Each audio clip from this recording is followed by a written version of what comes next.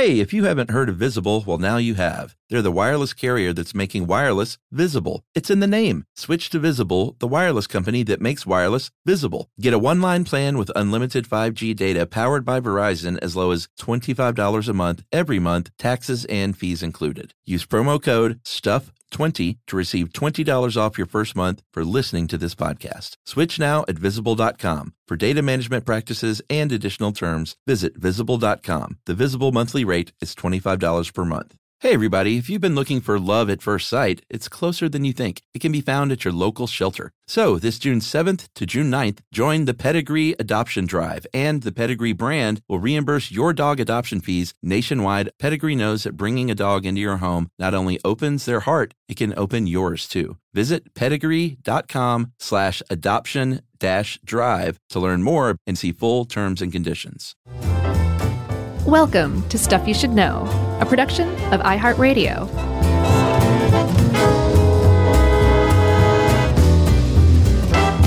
Hey, and welcome to the podcast. I'm Josh, there's Chuck, and there is a certain lady holding Jerry? an open flame. Nope, holding an open flame and wearing sandals. So this must Open be flame. stuff you should know. Sandals. And lady, are we at a Fish concert? Yep. She has an app that is an open flame on her phone. Does she have a Whippet balloon at her feet? Yes, that's exactly right. You can't see it from below the pedestal, though. Oh, that's very nice. So, Chuck, no, it's so wrong. I wasn't talking about someone at a Fish concert. I was talking about the Statue of Liberty. Good, because that's what I researched. Same here. Because if we had just both happened to research the wrong thing, but it was the same thing, we could have still just pulled it out like we are right now. Maybe. You know? But we both researched the Liberty Enlightening the World statue. That's right. Better known as the Statue of Liberty to the, hoi polloi. But for those in the know, it's really Liberty Enlightening the World. And hoi polloi is Hawaiian for huddled masses. That's right. Wretched. It wasn't. Yeah, it was wretched. You're cold and tired and wretched. Were they wretched? That's how Emma Lazarus put it. And I mean, I don't think she was being mean. I think she was saying the state that they found themselves in was fairly wretched. She called them your huddled masses yearning to breathe free, the wretched refuse of your teeming shore. And she was talking to continental Europe. But she was also basically saying, like, you guys suck. You send us your worst, we're going to turn them into our best. Right. And like you said, we're talking about the statue that, if you have been to New York City, sits there in the harbor, looming large, at the time, the largest statue.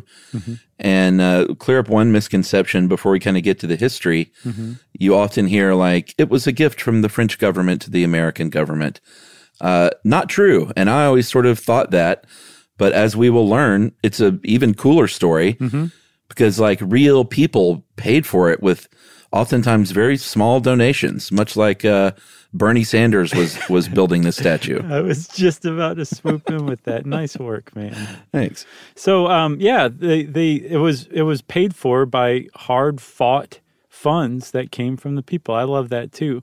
But there was one guy who came up with the idea. This is one of those things where it's like there was a dude walking around and the idea for the Statue of Liberty popped into his head. That's right. And I love stories that start like that. Some guy's just walking down the boulevard and his name happens to, in this case, be Edouard de La Boulaye. And he was walking around France in 1865 and saying, this place used to be a lot better when it was a democracy. Right. And now we're under the rule of Napoleon III. Yeah. Things aren't so great. And where things are looking pretty decent is over there in those United States where they have just, Lincoln has come along, issued the Emancipation Proclamation, and like they're trying to do things right over there. Yeah. And I think we should recognize them and also sort of say to our own French people, hey, look at what they're doing over there. Not bad. Yeah, by honoring America. And in this case, it was going to be giving America a birthday gift from France. on her 100th birthday in 1876, it would kind of shine a light on France and be like, hey, look at how great things can be. Like, they ratified the 13th Amendment over there. There's no slavery anymore. Like, people are free. They're taking immigrants in. It's like a beautiful place. Let's be more like America. And ironies abound, right? Yeah. So he started asking around and sharing his idea. And it actually kind of caught fire in a lot of ways. It wasn't like a ho-hum idea by any means. There were a lot of people in France who supported it. And one of the people who joined on board very early on was Federico Auguste Bartholdi, who ended up being the sculptor who sculpted the Statue of Liberty. And he came up with the idea really fast, almost suspiciously fast. And when people grabbed him by his lapels and said, how'd you come up with this beautiful idea so fast? They shook out of him a piece of scrap paper that he had submitted elsewhere. Yeah. Yeah, he did what any great designer does, which is kind of sifted through his bag of used tricks. Right. Because he was on a deadline. He actually wasn't on a deadline. But yeah, he had, in the 1850s, gone to the Middle East and was inspired by the Sphinx and the pyramids and said, I'd like to do something really nice like that. And he got his chance when Egypt said, hey, we want a big lighthouse in the Suez Canal here. And he came up with this cool, large, tall lady with a lamp to guide the people's way into through the Suez Canal. And then they said, nah, we don't think we're going to do that anyway. Right. And instead of just being angry and upset, he said, that's fine. I'll just repurpose it. Yeah. He said, it's like water off a duck's back, Egypt. I don't care. I got other things to do. And I like to think of it as not that that we got a secondhand design, but more like the design was so great that it must come into existence, and that it came into an even better existence in the harbor off of Manhattan rather than the Suez Canal. Yeah, he worked smarter, not harder. That's right. That's another way to put it if you're a landscaper. He had to change a few things around. He had to change, that and green side up. Those are the only two things you have to remember. Those are kind of the rules of thumb, yeah. So he changed up a few things from his initial Egyptian design, namely the Egyptian look. He changed that up, and instead of an Egyptian headdress, came up with that cool spiky hat. Yeah, hey, I didn't realize this. Did you? That crown against her forehead, that's a crown, but those spikes coming off of it are like reflections of rays from the sun. They're not meant to be, it's not like a structural part of the crown, or not, it's not meant to be. Oh, so that's supposed to be interesting. Yeah, it's 7 rays of sunlight shining out from it. Like that I guess is reflecting off of it. It's meant to be like the light of the sun reflecting off. Yeah, you think it's just like almost like I don't know, like a Guar-esque kind of thing. Yeah, like a spiky cool crown. Yeah, exactly. I'd be interested. I wonder if anyone has done a little photoshopping without that to see the true nature of the hat, the crown. I'd like to see that. I know a few people who are good at Photoshop. I don't know. But you're going to get your face and my body. That's right. In our worst pictures. The other thing they changed, or one of the other things he changed, was the original statue had a lamp. And he said, the lamp is nice for the Suez Canal, but let's go with a torch for the United States. And because it symbolized enlightenment. It was liberty enlightening the world. And, I guess you could enlighten the world with the lamp, but the lamp's more like showing the way. This is like casting the light of enlightenment out in every direction. The torch showing does the that better. Metaphorical? Showing the metaphorical way. Mm-hmm. Sure. I almost said metaphysical. Then there was also that tablet she's holding at her side, the Tablet of Law with July 4, 1776 in Roman numerals there inscribed on the side. That was a new edition because the original one, Progress Carrying a Light to Asia in the Suez Canal, just had her hand like cupped by her side, not even doing anything. It's kind of like hand on the hip, right? Or no? Yeah. When I dip, you dip, we dip. Right. And then to call back your very sly little joke that you stuck in there at the front of this podcast, you cannot from the ground level, because the pedestal is so tall, see what's going on with the feet. And I had never really looked. But right there, if you Google a picture of the Lady Statue of Liberty's feet, there are broken shackles and a broken chain that represents the abolition of slavery. And I never knew that was there either. Yeah. And so after Bertoldi said, listen, guys, look, I made all these changes. They flattened out his suit and straightened his tie and put his glasses back on. And then they lifted him up on their shoulders and they said, Bertoldi, Bertoldi. And they carried him down the avenue as a kind of an initial parade. There'd be a lot of parades surrounding the Statue of Liberty and its development. But Bertoldi, never to be seen again? Right. He disappeared. It was an accident, man. It was an accident. And the group agreed never to speak of it. But so regardless, what I'm trying to say is Bertoldi, he got the contract to be the guy who designed this wonderful statue for France to give to the United States. Right. So he hops on a plane? No, not a plane. No. I would guess a steamer ship or something. I can't imagine how long that kind of stuff just took and how patient you have to be. But it's an ocean voyage. There's like a sense of adventure. Definitely, but also after you do it like for the umpteenth time, it's probably like, come on. Although, if you don't have any frame of reference of things going any faster, maybe it doesn't seem quite as long. Like you and I having flown, taking a steamer, it's just like, oh my God. But it's not like someone would have said, you know what else has a sense of adventure? The Concorde. That's right. A lot quicker too, but very, very adventurous. Mm-hmm. I heard they're bringing that back. Yeah, I think we talked about that in an episode. Didn't we do one on the Concorde? Mm-hmm. Yeah. But I don't remember us talking about it coming back. I think we did. I think we mentioned, I mean, there needs to be something super fast. They're like at this point. Yes, agreed. We're there. We're at teleportation stage. We're definitely lagging behind. I think so. That's like the Seinfeld gag when they talk about we're going to try and like make up some airtime or whatever. And he was just like, why aren't they just flying as fast as they can every single time? I was like, that's a very good point. That was a mind-boggling Seinfeld. All right. So in 1871, he gets on that steamer ship. He comes over to travel to the United States to try and get some support because this is going to be a very expensive project and maybe to kind of scout out some locations.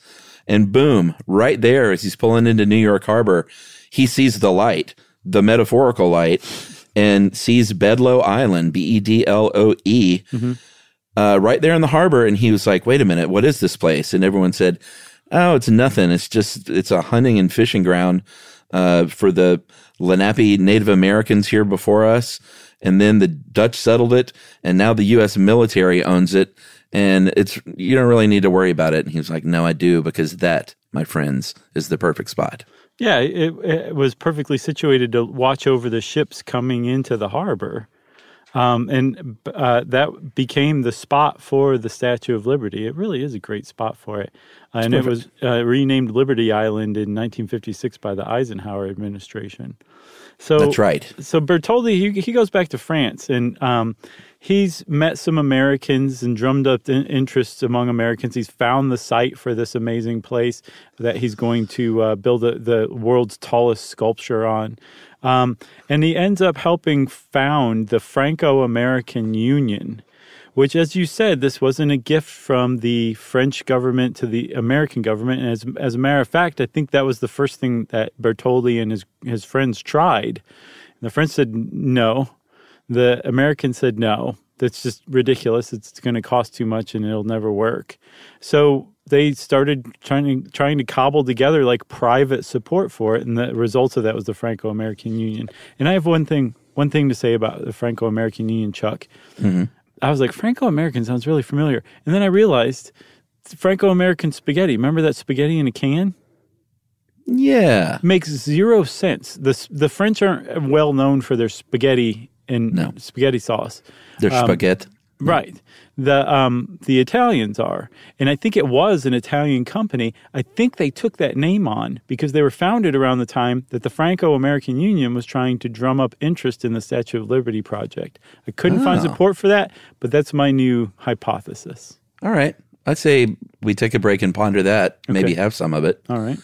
Because that's not Chapeau RD. That's different, right? I like both, but yes, it is different. All right. Well, we'll go do a sample of each, and we'll come back with our winner right after this.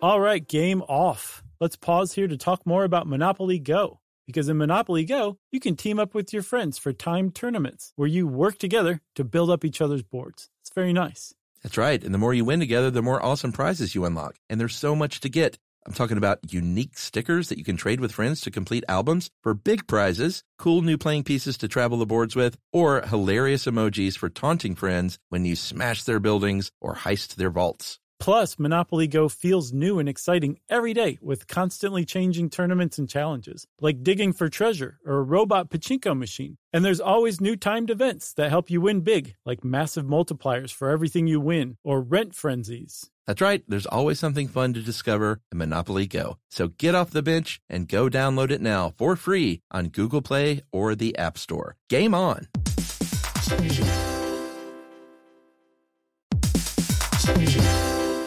Hey friends, if you've ever been in the market for a new home, you know home shopping can be a lot. There's so much you don't know and so much you need to know. Like, what are the neighborhoods like? What are the schools like? Who is the agent who knows the listing or neighborhood the best? And why can't all this information just be in one place? Yeah, well, now it is, everybody, on Homes.com. They've got everything you need to know about the listing itself, but even better. They've got comprehensive neighborhood guides and detailed reports about local schools, and their agent directory helps you see the agent's current listings and sales history. Homes.com collaboration tools make it easier than ever to share all this information with your family. It's a whole cul-de-sac of home shopping information, all at your fingertips. Homes.com. We've done your homework.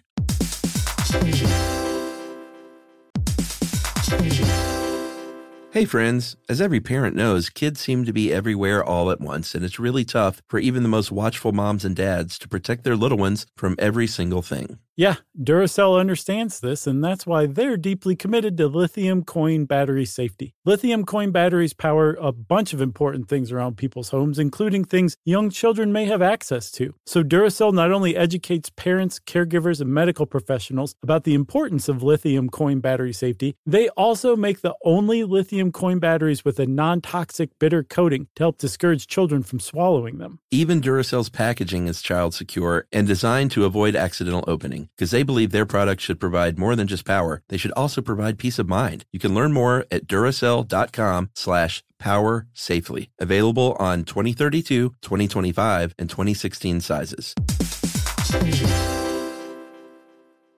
When you think about the future, what kind of technology do you envision? Whatever the future holds, artificial intelligence will undoubtedly be at the heart of it all. Join Graham Class as he hosts Season 2 of Technically Speaking, an Intel podcast from Ruby Studio in partnership with Intel. Explore the future of technology that's rapidly evolving our world today with the help of AI. There's still so much work and research needed to fully understand the power and potential of AI, and Intel is at the forefront of implementing AI and revolutionary technology that's changing the world we live in for the better. In each episode, Graham interviews the minds transforming medicine and healthcare, retail, entertainment, personal computing, and more, while pioneering new uses for AI in these spaces. Tune in every other Tuesday and explore the latest technology that's changing our world today and creating a more accessible tomorrow. Listen to Technically Speaking, an Intel podcast on the iHeartRadio app, Apple Podcasts, or wherever you get your podcasts.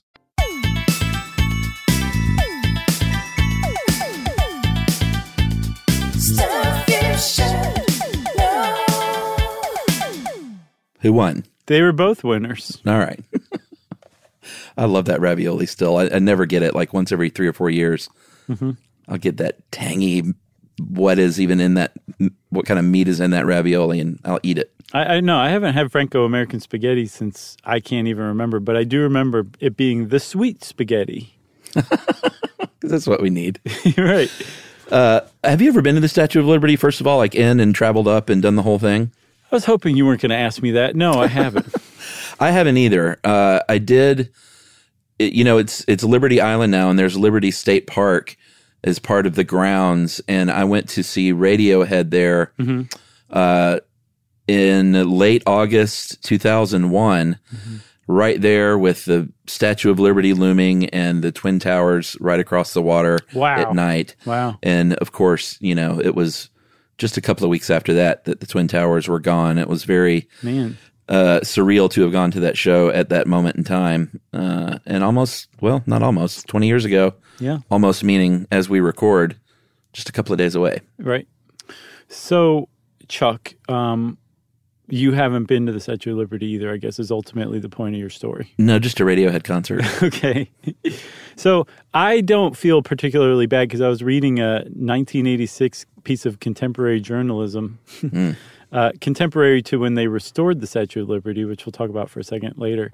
And they were talking to the foreman, one of the foremen on the job, and he was saying, like, I've lived in New York for 48 years, and it took me getting this job to come out here. I've never been here. So I think like a lot of people, including people who, I think tourists are the ones who've been to the Statue of Liberty. Not to say like I'm not a tourist when I go to New York, but it just makes me feel a little less bad. That's not like, what kind of an American are you? You haven't been to the Statue of Liberty, you commie? Yeah, and it kind of feels like, and I'm completely wrong here, but it kind of feels like one of those where you're like, no, I get a nice view of it from New York, and when I fly in and out, you get a really nice view of it. Like, why do I need to actually go over there? But I should probably make the journey over there. We'll do it together. Holding the hands of fraternity, liberty, equality. And podcastery. That's right. So Bertoldi comes back to France. Oh, yeah, I forgot about him. As the story goes, he attends a wedding and sees this young woman and is like, whoa, ho, ho, who is that? Holding that hat. Everyone said, she had a hat box, and everyone said, that's Jean-Émilie, how do you pronounce that last name? Behaut? Behaut? Behaut? Behaut? You were doing so good with the French. Behaut? Behaut? All right. Baheux. Yeah. I know that last part has to be ew, right? Yeah, or go. Oh, Behaut. Behaut. We're just going with Ms. B. Yeah, let's call her Ms. B. And he said, I have finally met my Lady Liberty. He goes on to marry this woman, and as legend has it, and I don't think this is ever confirmed from him, but as legend has it, he used her as the body model for the Statue of Liberty, and supposedly his mother Charlotte's face, which is, it introduces a certain level of Freudianism. Yeah, paging Dr. Freud, big time. That poor guy. My mom's face on my wife's body. Dave helped us out with this, and he says that apparently his mother struck a stern, imposing figure, so that's why he chose his mother's face. All right. And we're just going to go with that and just kind of slowly back out of this room. That's right. The next thing he needed to do after he had his artistic inspiration and his model was to, he's not a builder of things. He is a builder of things, but he's not an engineer and an architect on that level. Yeah, he was very much interested in that kind of stuff, but it was way beyond the scope of what he was capable of understanding himself. Yeah, so he needed some help. And he figured that, first of all, this is the tallest statue in the world at the time, so it's going to be a challenge. Mm-hmm. And then what I want to do is build it in France and then take it apart and then rebuild it in the States. Yes, dude. I kind of get this in a way, but I almost think that they could have gotten all the parts and shipped them to the United States to build on site for the first time. I mean, I kind of get where he was coming from, though. You don't want to send everything over and it ending up being like Mr. McCraig with a leg for an arm and an arm for a leg or something like that. You want to make sure it works first before you... If you ask me, that demonstrates the level of dedication that the French had to this gift to America. And my chapeau is off to them for it.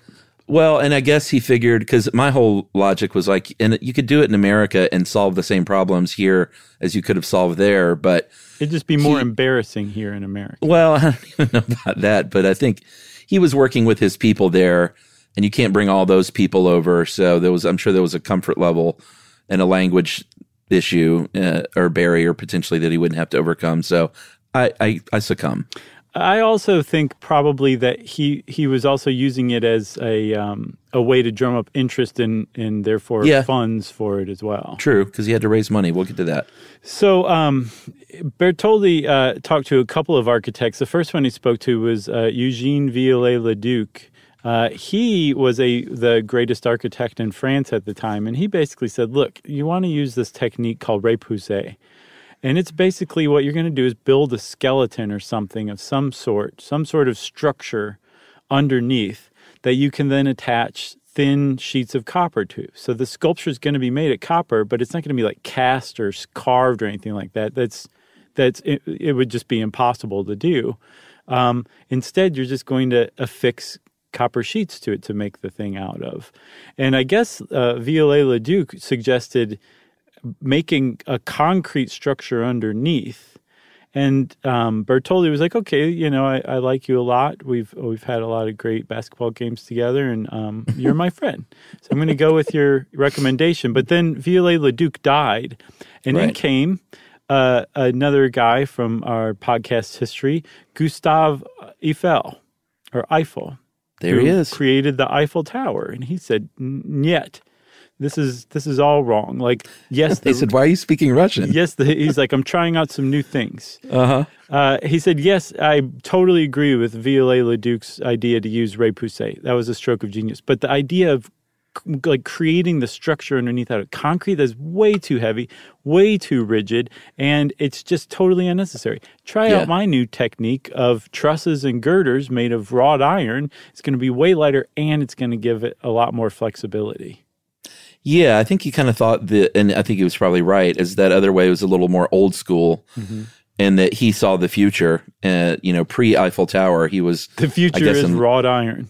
I guess so. He was in love with those iron girders. And so he said, here's what we'll do. We'll design this giant 92-foot pylon, and that'll be the central point from which everything will spring. Right. And there'll be this more lightweight kind of grid of girders and trusses that's going to form that skeleton from that central pylon. And then another iron frame even, and that's what those copper sheets are going to be riveted to, one at a time. And he said, this is the way. Like you said, it's going to have a little give. And today, even the Statue of Liberty can sway a bit, as all great tall structures usually are made to go a little bit with the wind. She can sway about 3 inches, and like herself, and then the torch can sway up to 6 inches. You should see, she sways even more if there's a good Calypso song playing nearby. Right, or you should have seen her at that Radiohead show. I'll bet. She's getting down. She's like, oh, I love this song. Oh, man, this is a good song. No booze at that show. That's what I remember. Does Radiohead ever get booed? No. Booze as in alcohol. Oh, gotcha. It was a big surprise because it was a state park. So, 15,000 people show up and we're like, where's the beer line? And they're like, oh, there is no alcohol here. You can stand in line, but there's nothing at the other end of it. And so we were like, we're leaving then. Did everybody go, booze? No, yeah, there were booze after all. No, it was fine. Right. We all lived for 2 hours without drinking. It was fine. That's amazing. Wow, that story just keeps getting more and more amazing, Chuck. I know. I'm trying to think of some more fine points. I'll see if I can think of any. A giant snake that wound its way through the audience, and everyone thought it was going to attack everyone and kill them, but instead it bounced people up and crowd surfed with them. No, actually, I did remember the end of that story is I happened to bump into my good friend Bill from college, who I didn't even know was there, and he had snuck some booze in. Oh, Boozy Bill was there. Boozy Bill.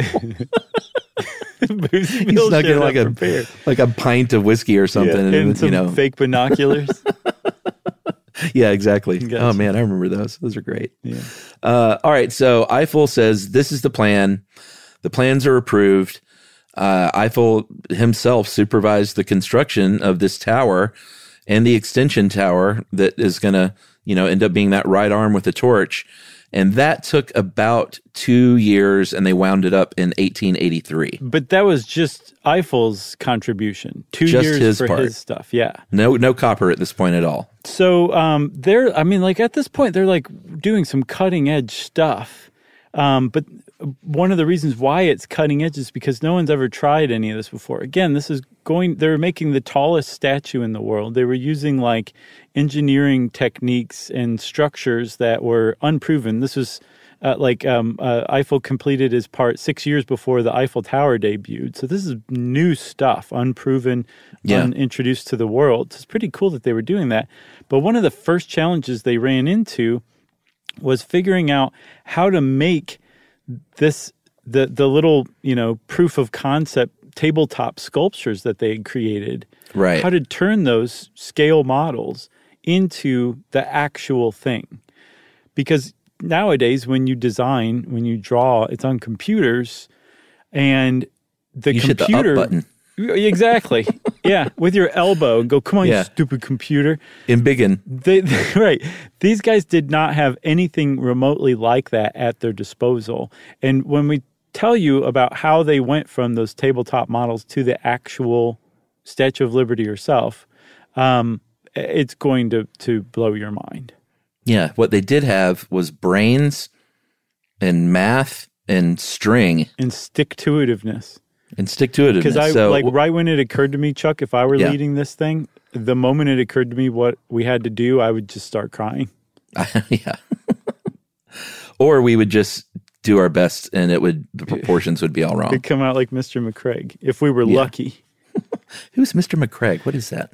It was like Dr. Nick is talking to somebody, and one of his old patients shows up, and he's like, Dr. Nick, do you remember me? And he goes, oh, well, if it isn't my old friend, Mr. McCraig, with the leg for an arm and an arm for a leg. This guy's got an arm for a leg and a leg. It was just demonstrating how bad Dr. Nick was at his job. Yeah, I love it. Hi, frozen body. Yeah. All right, so they need to embiggen this thing, and there's Simpson stuff flying all over the place all of a sudden. And they've got the little tourist model, like you said, and they're all sitting around with their hands on their chin. Mm-hmm. And they said, all right, why don't we do this? Why don't we gradually make it a little bit bigger? I think we can handle that. And so they have this thing called a pantograph. If you look it up online, it doesn't look like much, but it uses these little mechanical arms on like a boom, mm-hmm.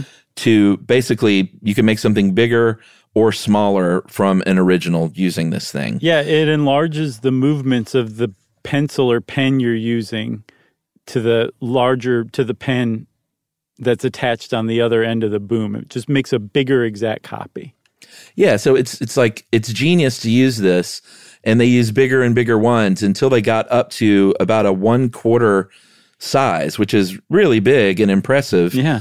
But that's at the point where they're like, hey guys, I hate to break it to you, but that's it on the pantograph. Like, this is as big as we can go. So from this 1/4 size, we're just going to have to guess. Right. No. We're going to have to wing it. No, they figured out another really ingenious way to kind of measure up from there. And they took that finished quarter size version. The maquette. Yes, that's the final scale model. The biggest that it got was a quarter size of the original, or the final version. They built a structure, like a frame around the maquette, and then they basically attached plumb lines from the structure to the model at different points. Yeah, they use string basically, but in much the same way, like on like those cop procedurals, like CSI or whatever, they'll have like the red dowels like sticking out of bullet holes to figure out the trajectory. Mm-hmm. They basically did that with the Statue of Liberty, but in 1,000 different locations. Every fold, every toenail, every like eyelash, like everything. All of that stuff was plotted out in real life, in 3D, using plumb lines to basically create these points of reference. And then they went back and they measured all of them, and they figured out where all these points would go times 4. And then they built another structure and went from there, and then went backwards. Yes. I really feel like I had it until the end there. Yeah, you kind of petered out at the end. Well, no, they multiplied it by 4, built the structure that could accommodate that, and then brought back down plumb lines to those 4 times larger points of reference, and then started building from there. Yeah, it's a technique called pointing up, and all told, there were 9,000 measurements, 300 main reference points, and then thousands of these pieces of string because, like you said, it's every, they can't just get it close. It's every fold in her gown, every, the thumbnail meeting the thumb. It's all like very, very specific because they had to get it just right. Yeah. And so then they have to start out building this thing. And what they decide to do, obviously, is build it in sections because they're going to have to take it apart and put it back together. So they built it in very large sections, starting with wood scaffolding, and then eventually plaster because you want to, you're sculpting. It can't just be wood and copper hammered on there. Like there's got to be some fine detail and some really rounded, smooth edges and stuff like that. Right. So they made basically wood molds out of wood, sculpted the plaster in it, and then they had a plaster mold. And then they could take the plaster mold, which was basically a negative, and then they put wood into the plaster molds and warped it so that it fit the plaster perfectly, kind of like the techniques that you would use to make a boat hull, smooth and folded. They did the same thing with these giant plaster casts, but they did it with wood. And you think, okay, great, wood. What are you going to do with wood? Then with those wood molds that they made from the plaster casts, they took those thin sheets of copper that were about the size of 2 pennies held together. That's what the outside of the Statue of Liberty is. That's the thickness of her skin. They put those copper plates into the wood molds and then hammered them smooth. And now all of a sudden you had the final pieces of the exterior of Lady Liberty coming together. Right. And several hundred pieces in the end. I mean, it's a big project. And if you think, boy, you better label that stuff good, fellas. You're right, because when this thing was eventually shipped over, it was a little bit annoying in that what happened is what you think would probably happen. Some of this stuff gets mislabeled, and it wasn't quite arm for a leg territory, I don't think. But it was like, all right, now I got to sift through this and kind of refigure it all over again. Yeah. I can't imagine. So I say we take a break and come back, and we got to talk about money, everybody. So just sit tight.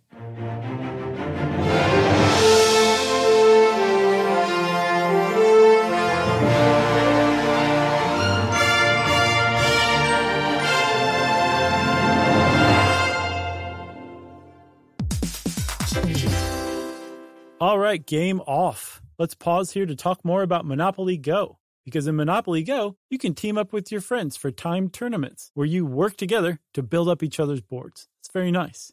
That's right. And the more you win together, the more awesome prizes you unlock. And there's so much to get. I'm talking about unique stickers that you can trade with friends to complete albums for big prizes, cool new playing pieces to travel the boards with, or hilarious emojis for taunting friends when you smash their buildings or heist their vaults. Plus, Monopoly Go feels new and exciting every day with constantly changing tournaments and challenges, like digging for treasure or a robot pachinko machine. And there's always new timed events that help you win big, like massive multipliers for everything you win or rent frenzies. That's right. There's always something fun to discover in Monopoly Go. So get off the bench and go download it now for free on Google Play or the App Store. Game on!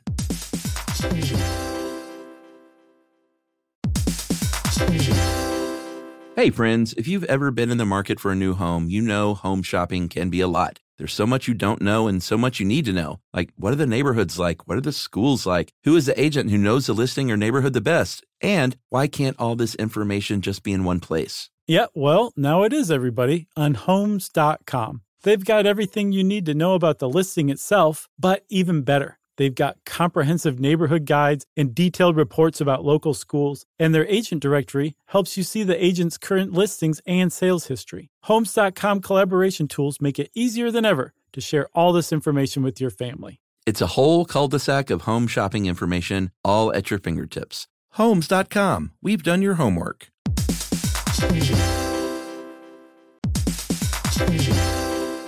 Hey friends, as every parent knows, kids seem to be everywhere all at once, and it's really tough for even the most watchful moms and dads to protect their little ones from every single thing. Yeah, Duracell understands this, and that's why they're deeply committed to lithium coin battery safety. Lithium coin batteries power a bunch of important things around people's homes, including things young children may have access to. So Duracell not only educates parents, caregivers, and medical professionals about the importance of lithium coin battery safety, they also make the only lithium coin batteries with a non-toxic bitter coating to help discourage children from swallowing them. Even Duracell's packaging is child secure and designed to avoid accidental opening, because they believe their products should provide more than just power. They should also provide peace of mind. You can learn more at Duracell.com/power safely. Available on 2032, 2025, and 2016 sizes.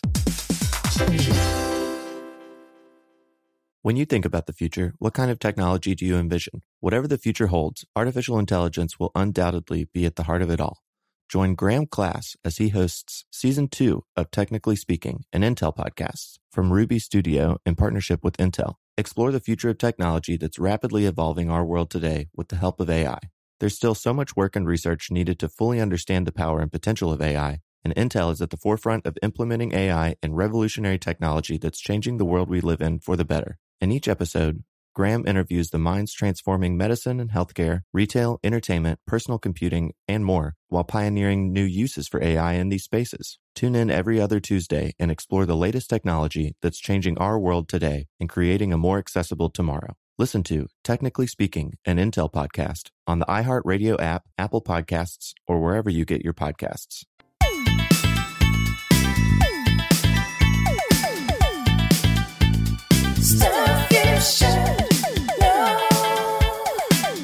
Okay, so all this is going on. Copper, by the way, I feel like this guy's name bears repeating throughout the story, or anytime the story is told. Pierre-Eugène Secretan was an industrialist in France who donated the copper, really high-quality copper, we hear, to the project.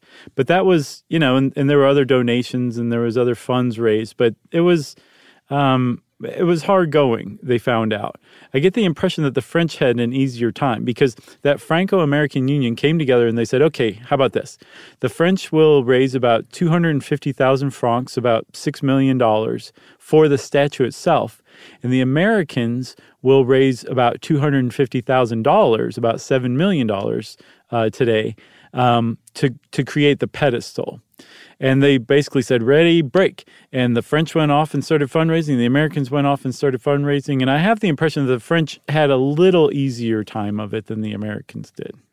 Yeah, it seems like it. I think the Americans probably thought at the beginning, like, hey, they just want us to pay for the pedestal. Like, this is nothing. It ended up being a little more expensive than the statue itself. Yeah. So we were kind of left holding the bag by a little bit. Or the Americans were like, oh, I thought this was a gift. Right. Yeah. Oh, you want to go Dutch? Great. Right. And the Dutch are like, what does that even mean? Yeah, the check comes. So yeah, that base is called the truncated pyramid, which basically means a pyramid that doesn't have the pointy top. Yeah. It gets smaller as it goes up. And that itself is 89 feet tall and 62 feet wide and about 40 feet wide at the top of that thing where she stands. And it is mostly concrete.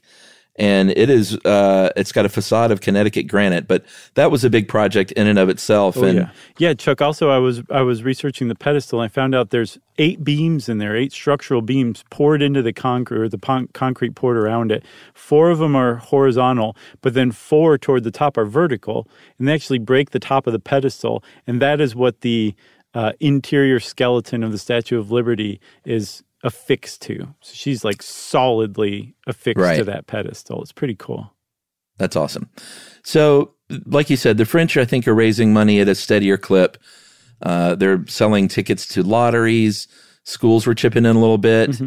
I think there were descendants of French soldiers, supposedly, who had fought in the American Revolution that were sending in some money. Yeah, that's old school right there. Oh, big time. They started... This is kind of a good idea, actually. They started having fundraising banquets as the structure was growing inside it. Like they had one in the kneecap, one in the thigh, one in the stomach, and then finally one inside the head. Great way to raise some money. Right, which is why I was saying, like, I think that's one of the reasons he built it in France first. Yeah, it makes sense. Sure. And then they did, in turn, eventually when this thing gets to America in pieces, they start doing that here. They start trotting this around. First, they had, I think, the right arm and torch on display in Philadelphia for the centennial celebration. And then that same torch and arm were at Madison Square Park, and you could pay money to climb up in it and take pictures. Well, you couldn't take pictures and sketch pictures of it. And the Americans held prize fights, and they held auctions and stuff like that. So they were doing their best, but they were about $100,000 short in the end. And that is when a man by the name of Joseph Pulitzer stepped up. Very nice. Really liked this idea, and he was like, you know what, we gotta get there. I have this rag called The World. It's got great circulation, and Dave points out he's dead right that this is kind of one of the biggest and first crowdfunding campaigns, and that he launched this big thing of where he was like, listen, this isn't the government. We don't want the government doing this, or the millionaires of France giving a gift to the millionaires of the United States. This is supposed to be for the common person. And so give $1, give 25 cents. And that's what happened. All these people stepped up and gave little tiny increments of money, and they fundraised about $1,000 over their goal using that little crowdfunding technique. In just 5 months, they got it past the goal. Yeah, the whole hook was, if you give anything, I'll print your name in my newspaper. And it worked. Yeah. Oh, yeah. If you want to get anything done, offer to print people's name in the newspaper. Yeah. In a positive light. Positive light. That's a big caveat right there. Right, exactly. And there was one other thing. There was a lot of stuff that came out of the fundraising effort, but one of the most notable things that came out of it, Chuck, was the poem by Emma Lazarus that we were referring to earlier. She wrote this poem called The New Colossus as a kind of an homage or tribute to this Statue of Liberty idea in order to help raise funds for it. And then it ended up being engraved on a plaque on Liberty Island at the base of the Statue of Liberty, I believe, where it was installed in, I think, 1903. Yeah, that's when it finally was inscribed. But I think that's kind of cool. Like, she just submitted this as part of the fundraising auction, and it ended up being those immortal words. So the hat is off to Emma Lazarus as well. Yep, agreed. The spiky crown. That's right. So, okay, we get to the point where the pieces have been made. They've been assembled together in France. Fundraising banquets have been held in them. They had to get all the old cigar butts and everything out before they put them in shipping crates, mislabeled shipping crates, no less. Yeah. And Bertoldi goes to help oversee the reassembly himself. And it's put up in, I believe, so 1885 to June of 1885 is when the shipping containers show up in the harbor in New York. And then on October 28th, 1886 is when the statue is dedicated. And in between, 350 sheets, massive sheets of copper that make up the external skin of the Statue of Liberty were put together using 300,000 copper rivets, lots of steam shovels, tons of labor. It was just a huge effort that was probably the fastest part of this whole project. Yeah, and it was, once they figured out those mislabeled crates, it took a while, but it seemed to go pretty smoothly, at least from there. And I also saw, Chuck, they figured out very quickly that the arm holding the torch and the head were misaligned, and they're not sure what happened. They think it is one of the theories I read is that Bertoldi was not happy with how the statue looked or was going to look based on creating it in France, and had it purposefully misaligned to basically change its look a little bit, its appearance. Oh, interesting. Yeah. All right. So on October 28th, they have, despite it being a rainy day, they had about 1 million people turn out for this parade down Broadway and then this eventual dedication ceremony there at still known as Bedloe Island. And Bartoli was the guest of honor. And this is just kind of a funny way to end this story, is he was up in the crown, and he has a big French flag covering up her face. And at the right moment, he's cued by someone down below. He's supposed to whip this thing off at the end of the big speech from the chair of the American Committee. And he was signaled a little bit early, and the chair of the American Committee was still giving that speech when Bartoli dropped this flag, and no one cared. The cannons went off. Everyone went crazy. Steam whistles are blowing in the harbor. Brass band goes off, and the chair of the American Committee was like, all right, I guess who cares? I'll just finish that later. Right. The confession I had prepared will just go unheard, I guess. But nobody cared, and it was a big, grand success.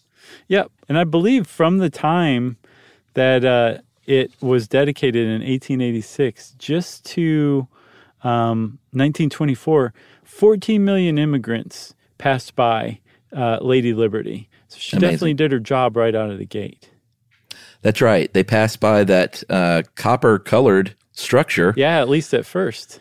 And that was all planned. You know, copper is going to oxidize, and it's going to form that patina to protect that copper, and everyone knew that she would eventually turn green. Did everyone know that? Well, everyone who knew anything about copper. Okay. I mean, the builders knew it, and that was part of the whole thing, was that copper, once it gets its patina, will last forever. Right.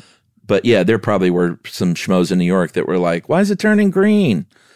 And it happened, there's no direct date, but there are photos from as early as 1906, which is only about 20 years later, where that patina is, where she's pretty green at that point. And I think at this point, in places on that statue, that patina is as thick as that copper. It's two pennies deep. Yeah. So now it's 4 pennies deep in some places. So do you remember when we were younger in the mid 80s, there was like the restoration project of the Statue of Liberty? Sure. I was under the impression that they were going to clean the green off of it. Were you not? I don't remember. I don't Because think I was under that impression. There's a reference in Seinfeld. Oh, really? About how, remember, George goes to work for Kruger Industrial Smoothing, and they reference that Kruger was the company that botched the Statue of Liberty restoration job. So, like, I have the impression that other people think that it was supposed to be cleaned of its green color as well during looking. That. But regardless, I think so too. I think seeing the Statue of Liberty is anything but that aged copper green would be weird. That'd be so strange. But during that restoration, whether they were trying to clean the green off or not, they found a few things about it. They found the torch was irreparably weathered, and so the torch that she's holding now is new. It's a second version that was created using the exact same methods as the original one.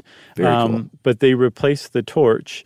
And then they also found that a lot of Eiffel's wrought iron structure, a lot of it, was rusting and falling apart. So they replaced all of those with stainless steel. So she got like a really good refresh and update in 1986, thanks to a committee led by Lee Iacocca, who was appointed by President Reagan. Mr. Pinto. Very few sentences that are more 80s than that. And then also we know that the restoration worked at least until the year 3978, thanks to the Planet of the Apes movies. Or 3955, depending on who you ask. You just going to lob that spoiler in there?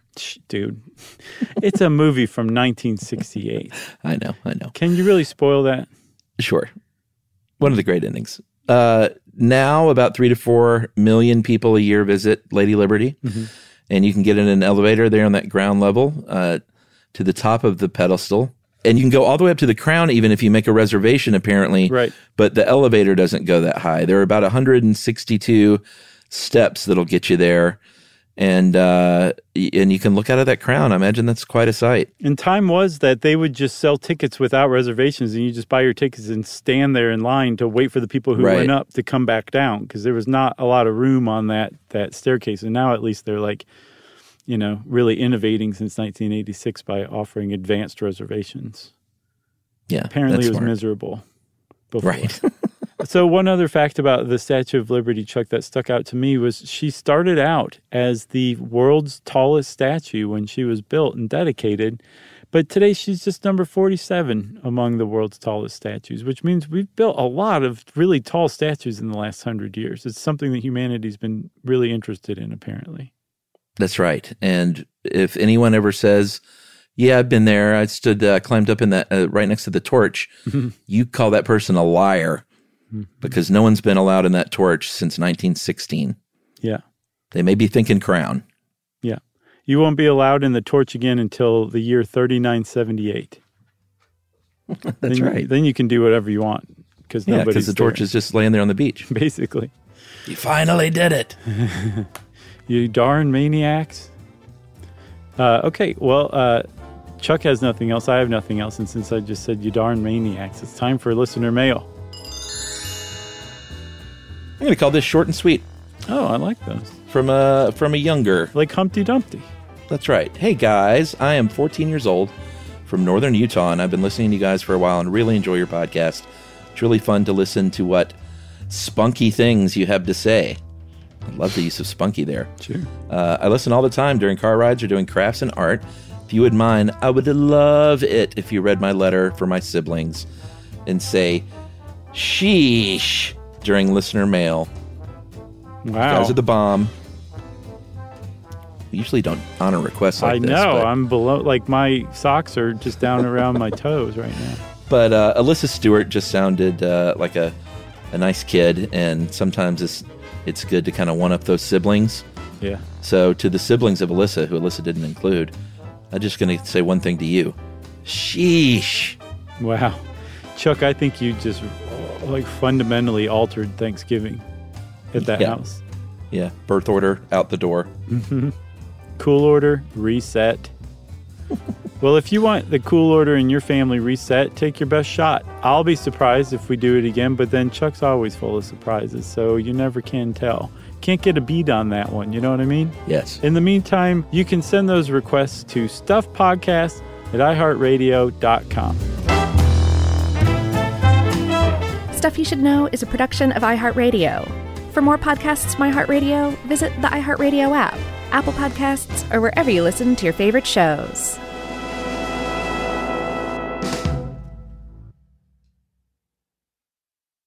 Hey, if you haven't heard of Visible, well, now you have. They're the wireless carrier that's making wireless visible. It's in the name. Switch to Visible, the wireless company that makes wireless visible. Get a one-line plan with unlimited 5G data powered by Verizon as low as $25 a month every month, taxes and fees included. Use promo code STUFF20 to receive $20 off your first month for listening to this podcast. Switch now at Visible.com. For data management practices and additional terms, visit Visible.com. The Visible monthly rate is $25 per month.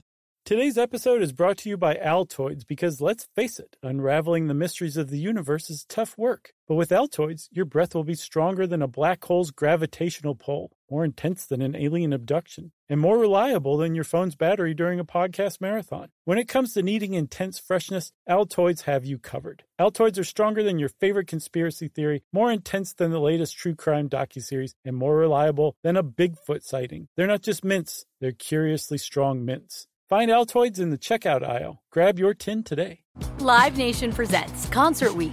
Now through May 14th, get $25 tickets to over 5,000 shows. That's up to 75% off a summer full of your favorite artists like 21 Savage, Alanis Morissette, Cage the Elephant, Celeste Barber, Dierks Bentley, Fade, Hootie and the Blowfish, Janet Jackson, Kidz Bop Kids, Meghan Trainor, Peso Pluma, Sarah McLachlan. Get tickets to more than 5,000 summer shows for just $25. Until now through May 14th.